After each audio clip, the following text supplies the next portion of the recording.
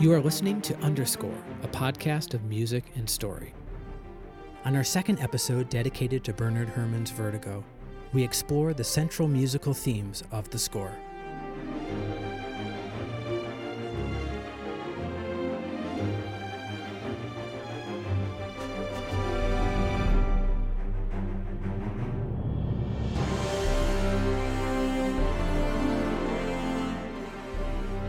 Welcome back to Underscore, the show that celebrates the rich tradition of movie music one film at a time. We continue our discussion of the score to Vertigo. I'm Marty Brueggemann. With me, as always, is my brother Will. Hey, everybody. We're so excited to be back. If you remember, last week we focused in on Bernard Herrmann as a composer. We talked a lot about his specific sound and style and the influence that he's had on the world of film music in general. Like Marty mentioned, this week we're going to take a closer look at Vertigo and specifically discussing the themes. We wanted to mention, just I guess as a sort of clarification, that hopefully last week's episode didn't feel like too much of a diversion, because we will be using some of the vocabulary and concepts that we mentioned last time and apply it to our discussion today. And a lot of the features of Herrmann's writing are definitely going to come into play throughout this score.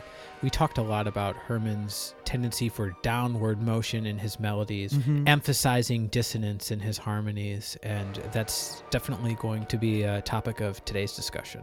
As always, like we did with the score to Raiders, we will have supplementary material that's available on our website, underscorepodcast.com. Today, since we're talking about the themes, we're going to have a little chart that has basically just the melody and chords for each theme, just so you can follow along at home and help better understand some of these specific musical cues that we're going to talk about today. I'm so excited to dig into this. As we mentioned, Bernard Herrmann is one of our favorite composers, and this score to Vertigo is, I can say for myself, and I think Marty as well, one of our favorite film scores. Absolutely. In many ways, we're trying to do sort of our due diligence covering films that are culturally significant and musically significant, but we're of course focusing on films that are incredibly important to us personally, and we would not be able to talk about our love of film music without delving into this wonderful score. And in keeping with the format of this show, all of our discussions of the score to Vertigo are going to culminate once again into another feature-length audio commentary where we go through the entire film and discuss its themes in context with the complete movie. So why don't we get into some of these themes here today? If you may be familiar with the score, there may only be, one or two of these themes that might stick out in your memory. But I'm sure as we discuss these here today, you'll remember, oh gosh, there's actually quite a few different thematic ideas. And I'm really interested to talk about the way that Herrmann not only uses these musical themes as leitmotif, the concept we mentioned last month when talking about John Williams, but more than leitmotif as part of the salient underscore itself. A lot of these themes that we're going to hear today, yes, they have character melodic identification, but they almost seem to serve a greater purpose of just scoring the emotions of the film beat to beat, moment to moment. I think that's so true. Also, oftentimes there's not much separation between a melodic phrase and a harmonic progression.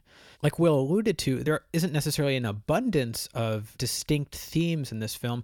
The movie is certainly not scored wall to wall. A little less than half of the film plays without any music at all.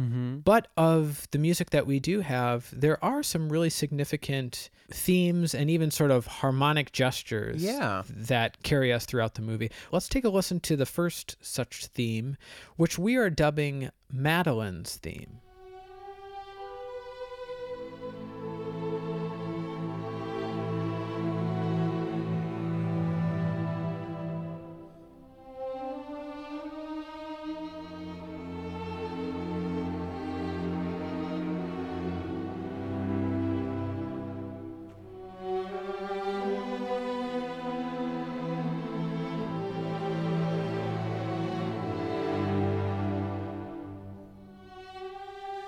I don't think it's too bold to call this piece Madeline's theme, because in the score, Herrmann simply titles this cue Madeline. So seems fair enough. And we Right. see it accompanying our lead actress, played by the incredible Kim Novak. we want to mention again, there will probably be some spoilers. And so again, we highly encourage you to watch this film, but hopefully we'll try to take you through some of the narrative beats. Anyway, it's safe to say that the character of Madeline has a mystery about her. She really is. We talked about the Ark of the Covenant in Raiders being the MacGuffin. You could say that Madeline is almost the MacGuffin of this story, because she, in addition to being a character who the main character, Scotty, slowly starts to develop feelings for, all of the plot of the movie revolves around her actions and Scotty following her, and this mystery behind what her intentions are.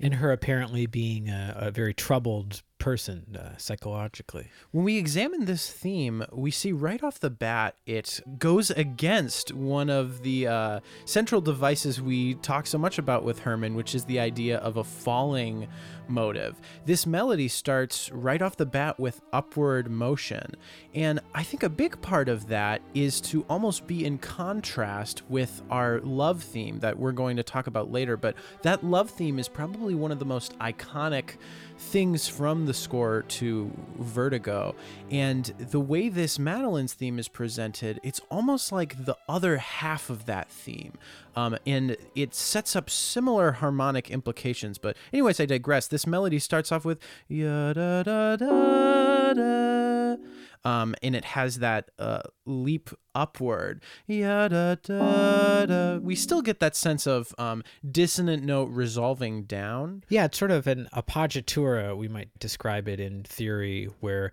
we sort of emphasize a note that our ear wants to hear resolved. And that's happening here. We're hearing the 9th degree or the 2nd degree against this minor chord, and then it resolves downward. And then we emphasize another dissonance, which is another 9th of a different minor chord that also resolves downward. As the film progresses, our perception of this character wildly changes. And so contextually, this is a piece of music and a cue that we tend to only hear in the first half of the film. And I'm just, I guess, going to give some spoilers.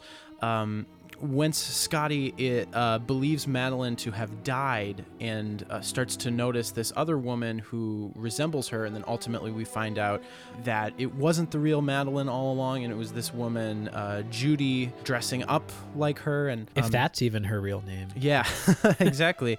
But so what I think is interesting about this cue is it's almost a falsehood. And what Marty and I have noticed about the score to Vertigo is it really almost seems like it's all from Scotty's perspective, the main character Scotty, and that the music is reinforcing his emotional experience moment to moment. I think that's going to be especially emphasized when we sit down in the commentary, because we'll notice the score really is true to that idea. So much of the film is from Scotty's perspective and about his deteriorating mental condition with his acrophobia and vertigo. Right. All of these things. And this original theme to Madeline really feels characteristic. This is almost like his initial impression of this character. There's much more romance in a simple sense and much less mystery than the ultimate love theme, where there's a sense of danger to it. Yeah, Herman's almost scoring her initially as sort of a beautiful screen heroine, and perhaps some of those subtle appoggiatura dissonances might suggest a hint of mystery around the character. But the Madeline theme itself doesn't yet take us to the depths of some of that mystery or intoxication.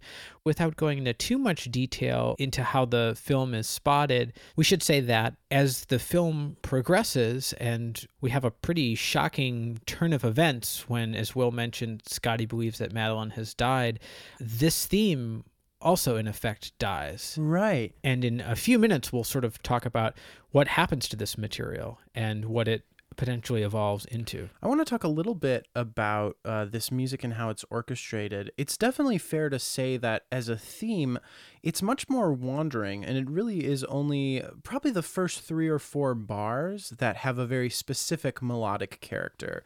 Sure. The rest of it is a bit more wandering, not necessarily to say that it isn't melodic, but it's not as striking as yada da da yada da da really catches our ear. But something that's interesting to me about the way it's orchestrated, again, we talked about this last week. Herman is all about directness when it comes to his harmonic choices, his musical themes, and especially when we're talking about orchestration. This cue is entirely in the strings. There's no other doubling. Right. And the melody is in first violins. Yada, da, da. And what's interesting to me is the harmony happens at the beginning of each bar. And so we have some of the violins, violas, and cellos. They're just doing these sustained chord textures. But the melody seems to reach its moment of climax on offbeats and sustains across the bar. So there's this interesting effect of the melody moving not at the same time that the harmony is moving. So you have yada da ba da da da da bum ba, if that makes any sense. It actually makes perfect sense. And very well sung. And it gives plenty of room for, since it is just sustained chord textures from the strings, it gives plenty of room for what we would call a mezzo di voce, which is when you have a crescendoing line as it swells and then releases. So those string harmonies are going yada. And on the first bar, they're getting louder, and on the second bar, they're getting softer. We see it all the time in classical music, but I think the emotional implications are very clear. There's that longing and almost sighing with that appoggiatura that resolves down and is, I think, really effective. The other thing I really love about this texture is how distant it sounds. I think part of that is that all the strings are playing con sordino or with a mute. For those that may not know, it is possible to play string instruments with a mute. It's actually a little rubber attachment that connects to the bridge of the instrument, and it does bring the volume down considerably, but it also changes the timbre or the sort of tone, making it somewhat darker sounding. So the strings are muted, which perhaps makes them sound a little bit more distant, a little bit quieter, and then the accompanying harmony, like Will mentioned, is for the most part Debussy strings. So we're kind of dividing the players, right. And that's another nice way to sometimes almost thin out the texture. That Debussy string sound is really a huge part of string writing of the 20th century. Yeah, what's interesting is the way that Herman chooses to use this string orchestra. He basically leaves out the double basses for the majority of this cue. We actually do have this glissed harp chord, and that's really the only moment when the double basses enter in, and also just for one note at the end. But it's just violins, violas, and cellos. And so you almost might think, oh, it sounds like a string quartet. But it is that divided sound that not only results in that thinness Marty was talking about, but it allows for these rich 20th century Herman chords and Herman harmonic voicings. You could say that the thinness of dividing that texture was part of his reason, but you could also just say he wanted to have more detailed seventh and ninth chords, and right. You need more players to play more notes. Right, both are true, which is a wonderful phenomenon we run into all the time in music, where there are multiple paths to explaining why something works the way it does. Now, Will mentioned there's a lot of identity confusion surrounding Kim Novak's character. Is she Madeline, or is she ultimately Judy? The chief concern early on in the movie is that she's possessed by a woman from long ago, Carlotta Valdez. The next theme we'd like to look at is a theme associated very closely with Carlotta Valdez. It's whenever Madeline or Judy, it might be better if we just say whenever Kim Novak's character is looking at this painted portrait of Carlotta Valdez, or there are a couple of spots later in the film where she's purporting to remember experiences that Carlotta Valdez had. Let's take a listen to this theme, which first appears in Herman's cue, Carlotta's Portrait.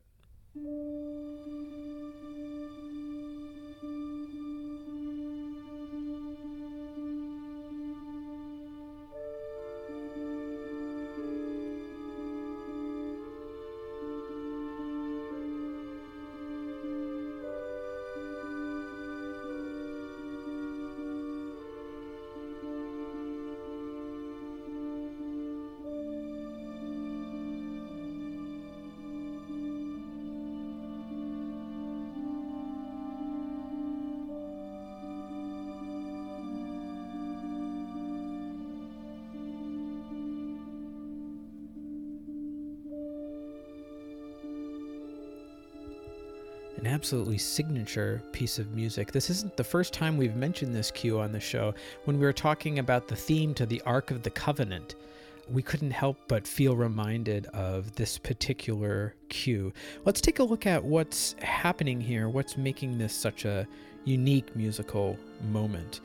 There's this incessant ostinato that's happening in the harp, that da, da, da, da, da, da, da, da, that rhythm set to just one pitch that takes us through almost the entirety of the cue. It might not strike us this way listening to it, but Herman seems to be thinking of this piece of music in sort of a Spanish context, like a Spanish dance. In the score, he actually compares it to a habanera.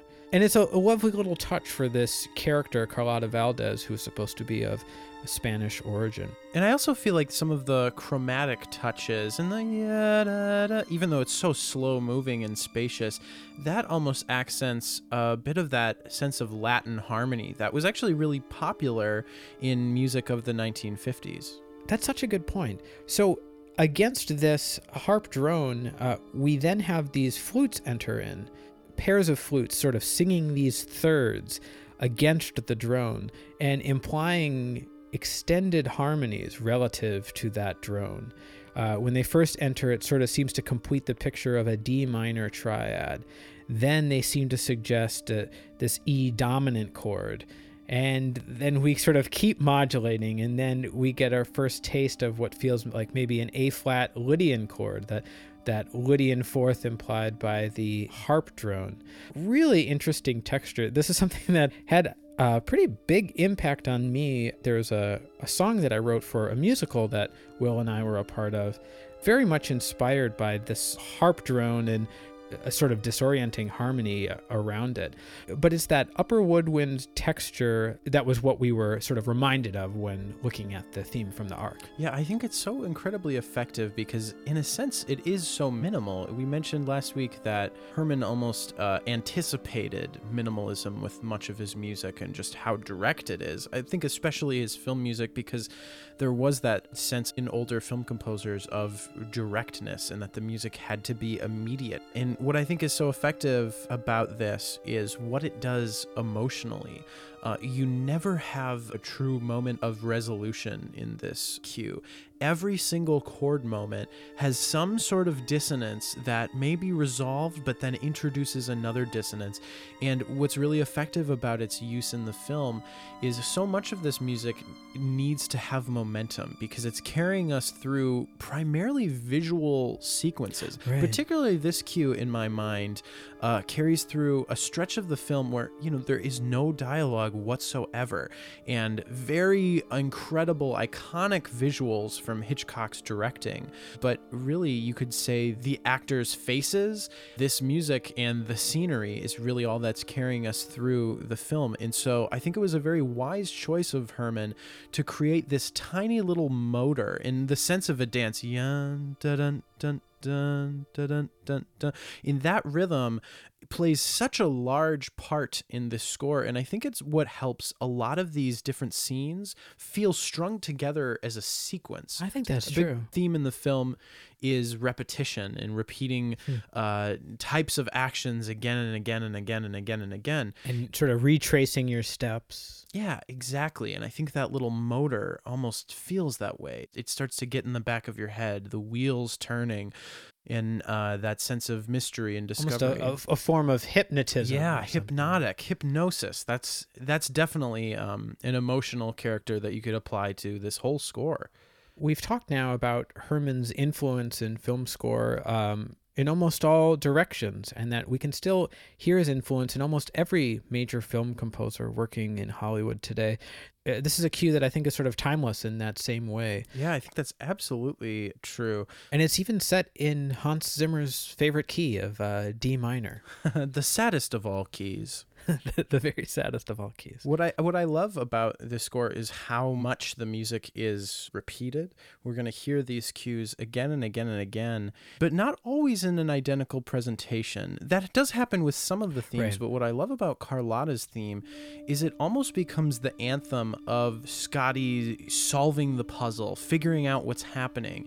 And as he's starting to put the pieces of this mystery together, the orchestration and the texture of this theme really expands. And since it's built on that motor, it really leaves a lot of room for innovation. One of my favorite instances of it are when that little ostinato becomes scored with the strings in octaves, and instead of just having dun Ooh, I love dun dun that. dun, we actually dun dun dun dun dun dun. Yeah, that dun, leap. dun, dun. That's And, wonderful. we imply even more dissonance. I believe that happens in that famous visual hypnotic nightmare sequence, but really effective. In the early portion of the movie, there's one other theme that gets repeated, and it's a theme that accompanies Scotty's pursuit of Madeline or Carlotta. It's often as he's driving in the car, pursuing her from a safe distance. In character, it's somewhat similar to these other themes that we've looked at.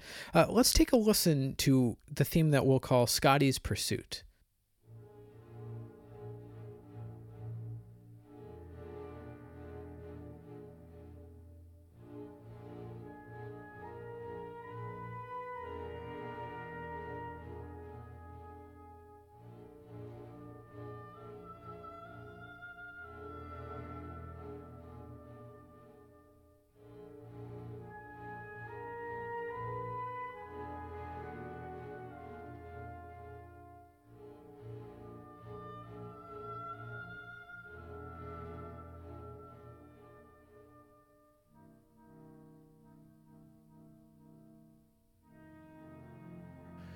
You know what I love about the beginning of this cue is we're really just hearing a dominant chord, a major chord with a dominant seventh on top. But the way that it's orchestrated, it puts so much emphasis on this tritone dissonance, which in this case would be the third of the chord and the seventh. And even though it's a very familiar chord to us in tonal harmony, by putting that emphasis on the tritone, which has always been this kind of questionable, sometimes in the history of classical music, it's been referred to as the devil's interval, Diablo in Musica. Right. It definitely gives us a sense of unease, to say the least. And that's what I think is so great. From that very first chord, even though we're in familiar tonal ground, it sets the seeds for some of the dissonance and uncertainty that we're going to hear from the rest of the cue. That's so true. In classical music, we really only run into that chord construction as a dominant chord or the fifth degree. Opening the cue this way as though it's a stable tonic chord with that dissonance really does seem to suggest some sort of unease or some sort of suspicion. Yeah, absolutely. There's some other staples of Herman's writing and orchestration that we hear in this piece, which is the idea of a repeated musical phrase being given to different groups of the orchestra. So we have that lovely little passage with contrary motion, ya-da-da-da, that we first hear in the strings, and then we hear it just in the winds, just the clarinets. And then back in a different group in the strings, and particularly his fascination of clarinets as a juxtaposition against strings is something that seems to happen, or at least it's something that we've noticed in plenty of different Herman scores. Again, very direct writing. We're getting quite a lot of mileage out of those core ideas, that dominant chord in the strings set to that rhythm, and then that melodic figure that Will just pointed out. And those two elements really carry us through the entirety of the cues in the film that incorporate this theme. And that melodic figure itself, to describe it, is almost to use the same kind of language for Madeline's theme, which Right. it starts with this upward climb and then emphasizes this descending motion. You could almost look at it as that dominant chord with that incessant rhythm in the strings is that sort of Scotty's pursuit behind Madeline, and that melodic fragment almost sort of evokes Madeline. Right, and the syncopated nature of that ostinato, dun dun dun dun dun dun, possibly communicates a bit of that Spanish flavor that we were getting before. at the very least, it's a similar ostinato. Oh, I think you're right. What's yeah. so great and what I love about films that have themes like this, it seems like they're just made to be laid on top of one another and to be integrated. We talked about how Madeline's theme almost implies or foreshadows the ultimate love theme in its harmony. It actually, in certain instances, puts us in a chord with an inversion that's identical to the beginning of the love theme. Not in a way that you would notice the first time watching the movie or even the 10th time necessarily, but it implants some of those ideas in your head. As we'll notice next week, the way he integrates different thematic ideas and some of the climactic areas of the film, juxtaposes things and sets things on top of one another, is really quite effective. And it's one of the great things about Herman's sense of primary theme. The melody of this cue is really just even rhythms. It's so basic, yet that has all to do with its effectiveness. So true. Again, this week we can't help but talk about Herman's directness. He isn't typically very interested in adding, obscuring, complicating elements, either in the melody writing, in the harmonization, or the orchestration. And I think it's part of what makes Herman so indelible and so fascinating these many years later. I think that's very true. Well, I couldn't be more excited to move on to, I would say, my favorite theme in this Vertigo score, and I think it's really one of the all-time greatest romantic themes of the golden age of cinema. Without question, I think, yeah. This is the love theme to Vertigo.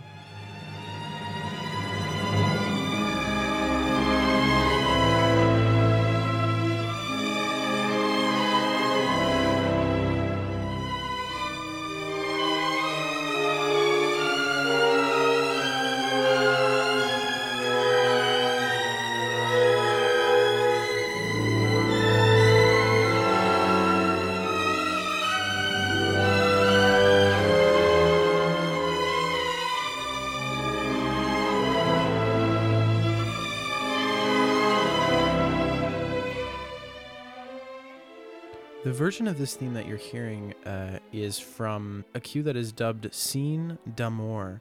Interesting amongst the cues in this film because Herman's naming conventions tend to be as basic and simple and direct as his themes.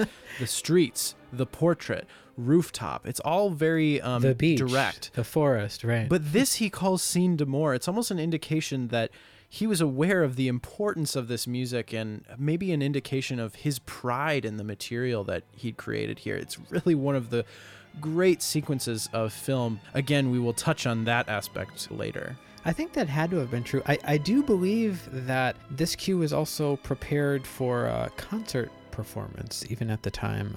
It is a selection that has been performed many times in many concert halls around the world. That's very true as well. We're going to focus today primarily on the melody and harmony of this piece. Right as we're speaking now, we're getting the full flower of this theme. And really, when we're discussing the love theme and the melody itself, this is the presentation that we have to discuss because it's really the only point in the film where you get the full iteration, A section and B section. Boy, is it ever delightful.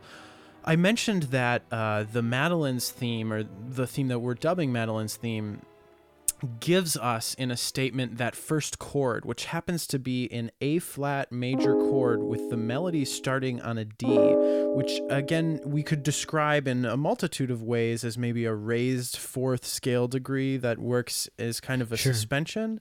But that opening chord is so striking. To me, it's always going to sound like Vertigo. Anytime you have an A-flat chord with the D on top, it's so iconic and distinctive to this film. Well, and you're not prepared for that A-flat triad to harmonize this melody. The melody appears to be very diatonic. So when that first harmony comes in and it's not a harmony you expect, it recontextualizes and colors what you're hearing. It's just so striking. And it's those kind of really striking moments of high potency. Those seem to be those moments of impact that Herman is so dedicated to unearthing. And the way that this theme presents itself is in keeping with that concept we talked about of the strong dissonant note resolving downward. It's a big component of the construction of this piece overall, but and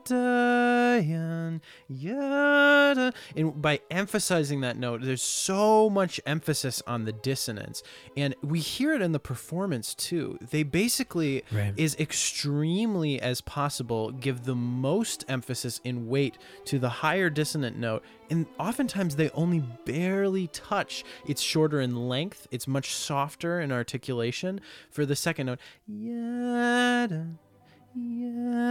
it's sort of that Russian approach to appoggiaturas that you hear in a lot of the Romantic period. Oh, for sure. That sort of breathing, sighing resolution. Yeah. And all of these ideas, these principles, are very classical in origin. I think it's important for us to remember that Bernard Herrmann was a conductor as well as a composer, and was a big celebrator of lots of American music and just the classical tradition.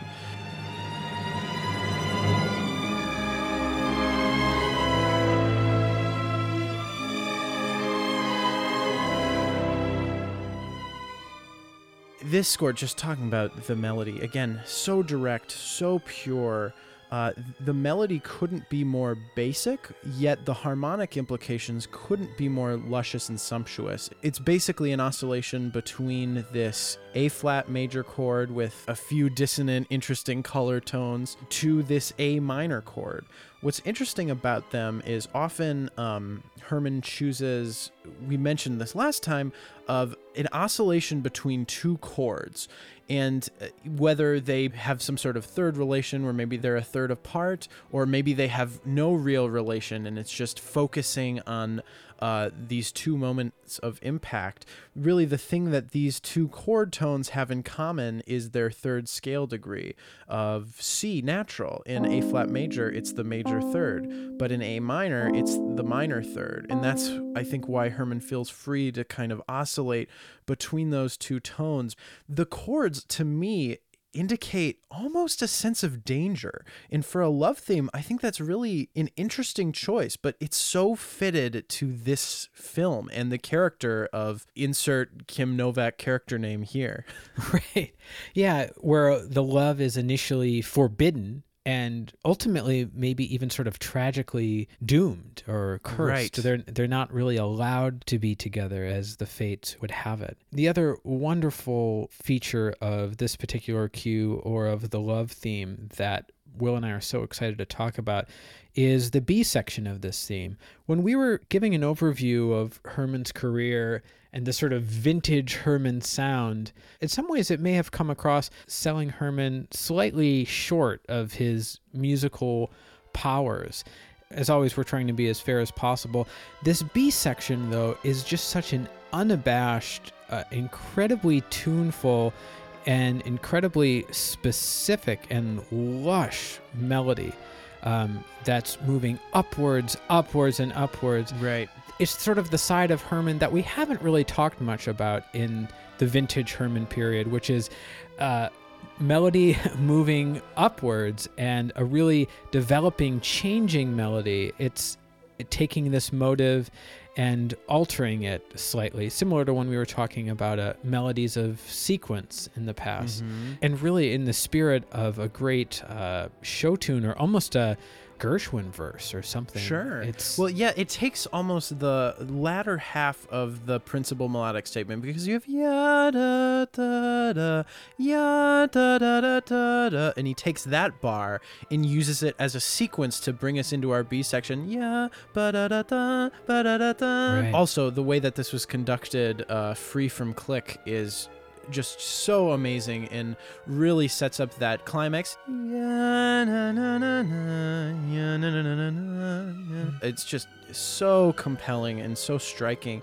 The other thing, what I love about that B section, in addition to it's harmonized with plenty of Herman color, lots of chords that we associate with him, but in the second half of its statement, it really emphasized that leaping up. The first presentation, the goal note keeps going lower, but the second time, he transposes that same pitch up the octave, so we have da da da da da da da da da da, and it just keeps rising, and that's the goosebump moment, I think, for everyone. It really is one of those unforgettable film moments. Thinking of Herman here as a storyteller, he really recognizes that this is the climax of the film. This is the closest that these characters will get to expressing their love, and those familiar with the story know that even at this moment, they're not necessarily fully honest with each other. In many ways, it's a 20th century film tragedy, really. Right. Yeah, absolutely. The one thing about this, so much of it is so emotionally pure, but the way it concludes in this triumphant cadence feels a bit inauthentic, and he does it a few points in the score, as we might notice in the next few weeks. But that really has that idea, again, of the score being from Scotty's perspective, that to him, everything's good. Now, right. He's finally happy. He has what he wants. But that's not what Mr. Hitchcock has in mind. And what I think is so delightful is that the score is really being faithful to Scotty's ignorance of the moment. There's not a tinge in this cue of that things might not be certain when we're listening to it. It's as satisfying and climactic as possible. You could almost expect this to be at the very end of the movie. And again, as we mentioned with John Williams maybe scoring the humor of that sequence in Cairo with the big sword guy, he's almost playing along with our own expectations, and it makes the humor more effective. Right. The tragedy in Vertigo is so much more effective because Herman is faithful to our expectation of the emotions rather than the ultimate perspective of the plot as we become introduced to it. So true. We should probably also mention that due to the circumstances of this particular production, Herman did not actually conduct the score to Vertigo. Right, that's true. It was apparently something that he regretted, but boy, it really is wonderfully conducted and wonderfully performed. Yeah, see, those are my thoughts exactly. The fact that Herman didn't conduct it and that it would be something he is regretful about, I've always found interesting because the conducting of this score is one of the things that I would praise about it the most, particularly right. in this scene d'amour sequence, because it needs to hit these very specific musical beats, and the freedom of the performance, it really adds so much to the humanity of all this. And I'm so excited for the commentary, and I'm so excited for next week going through this whole score, if only to reach this moment in context again. It gives me goosebumps every time, and you could say life affirming. This is one of those ultimate pieces of music in my book. I completely agree. It's truly one of those inspirational moments of music. We were mentioning the conductor. It was, I don't think I'll pronounce his name correctly, but Muir Mathieson. We can provide maybe a link to some of his information. Not entirely clear on the pronunciation. And it was actually, there was a musician strike at the time that prevented the score from being recorded in Los Angeles. It was recorded in Europe. Yeah, I think some of it was recorded in London and some of it in Vienna. An interesting element to the production here. And you have to imagine it's part of what makes the sound of the score so unique. We wanted to end things today with the final theme that we'll be discussing that ironically is one of the opening musical cues of the film. This happens in the sequence on the rooftop. It's this wonderfully directed sequence where we see Scotty as a police officer, and this is almost the birth of his acrophobia, which is such a focal point of this movie. And even though it seems to be scored very intimately to this opening sequence, it's utilized in almost a copy and paste fashion for any time when we notice Scotty having his acrophobia. It covers that incredible vertigo effect, that camera trick that we maybe alluded to. This is the music that underscores any of those sequences. Let's take a listen.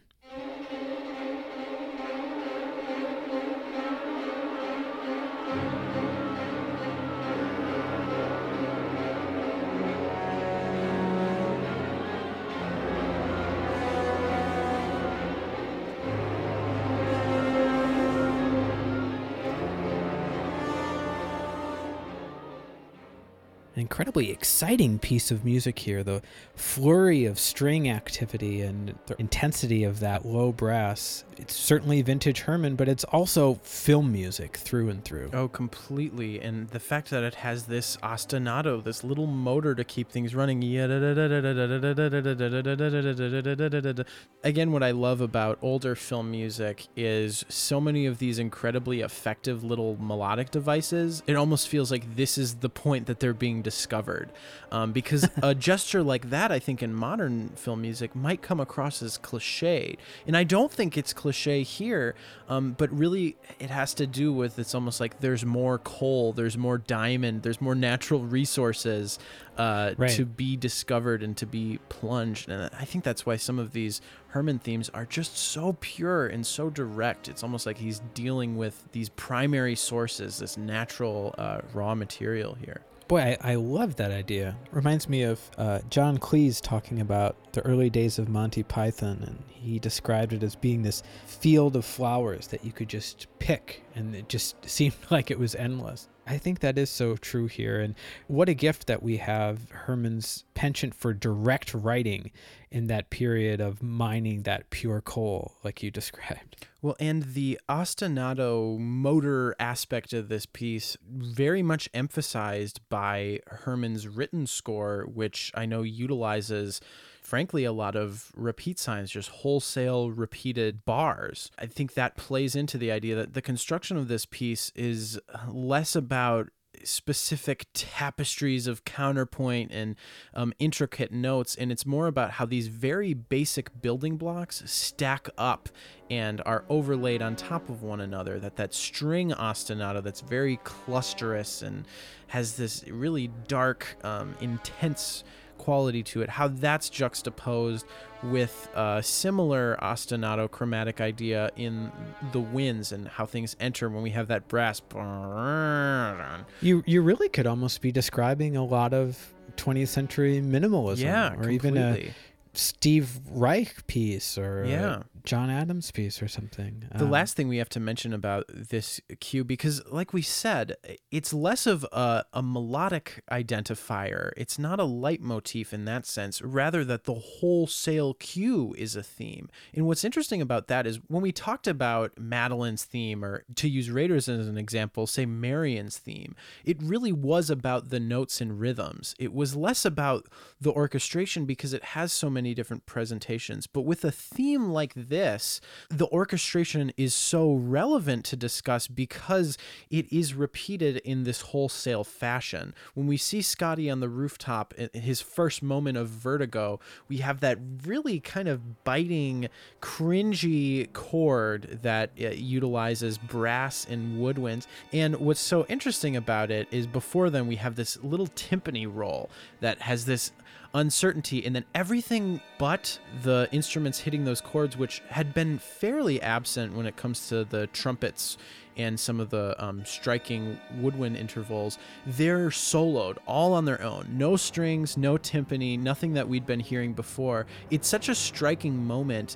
The kind of thing that, again, I think if it were done now, it might come across as campy or something. Right. What I love about score from this era, there's no fear of using these really direct musical devices. And I think it's so well married to the film because visually you could say that vertigo effect with the lens is also that same type of visual directness. It's interesting. The feeling of campiness, it's not like an emotional response of, oh, this strikes me as sad or funny or joyful. It's really dependent on existing usage. So artists like Herman, it's because of their explorations and you could argue their boldness in some cases. Well, and how iconic their use of something is that it almost makes it so married to that film. When you hear it in other contexts, it may be distracting just because it's so striking.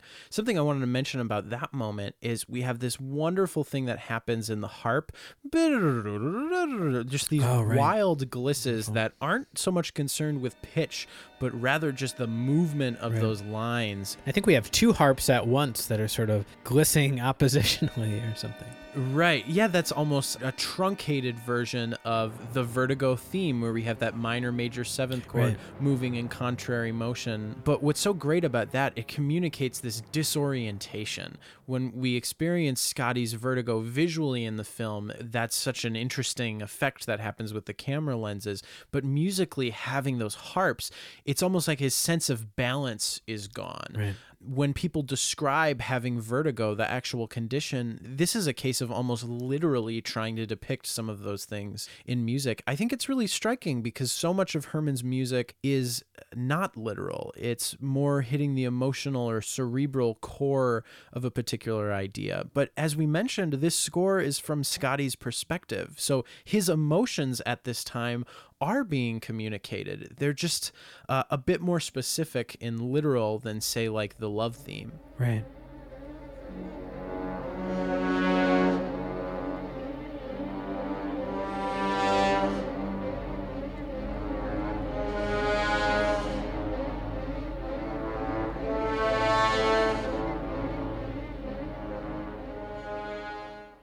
We hope you've enjoyed our exploration of the central themes of Alfred Hitchcock and Bernard Herrmann's Vertigo. We've just been so excited to dive into the score, and like Will said, we really can't wait to sit down with the film in our full-length commentary at the end of this month. Absolutely. Next week, once again, we're going to have another spotting session where we're going to go through every music cue in the film and discuss their context and what's happening in the story around it. I'm sure that many of you are familiar with Vertigo and hopefully the score, but especially in 2017, it's probably not as widely known a film as Raiders of the Lost Ark. Hopefully next week will be a good opportunity to acquaint all of you with the story of this movie, to have a full appreciation of the score. Herrmann really did something quite incredible here with his marriage to the film. Oftentimes when we think of great composer relationships, whether it's Spielberg and Williams or Zemeckis and Alan Silvestri, or Tim Burton and Danny Elfman. In this case, Alfred Hitchcock and Bernard Herrmann, they almost seem to complete each other's sentences, where one hands off visually and one comes in with the music. So masterful. Yeah, like we said, we just can't wait to get into it. As always, please feel free to forward any questions, comments, thoughts to _show@gmail.com. You can also like us on Facebook, subscribe to us on YouTube and iTunes. If you're enjoying the show, please feel free to leave a review on iTunes. That helps new listeners find the show. Very true. That is incredibly important. Another thing I wanted to mention, if you're a listener of this show and you have any interest at all in video game music, we encourage you to check out our sibling podcast, Super Marcato Brothers Video Game Music Podcast. That's hosted by myself and our other brother, Carl. As we mentioned before, Underscore is part of the Marcato Brothers network, and it really is a network of brothers. So we try to create content that will be enjoyable for either fans of video game music or film music. As we've noticed from doing these shows, so often there is an overlap, and we'll be listening to a film cue and I'm reminded of a piece of game music, and oftentimes on that show we reference film composers and concepts from film music. So we just wanted to mention that. You can follow the Super Marcato Brothers at Marcato Bros on Twitter, and you can follow us at __show. The second underscore is silent. Well, that's all for today, everybody. Until next time. And remember, we listen because we love. Take care.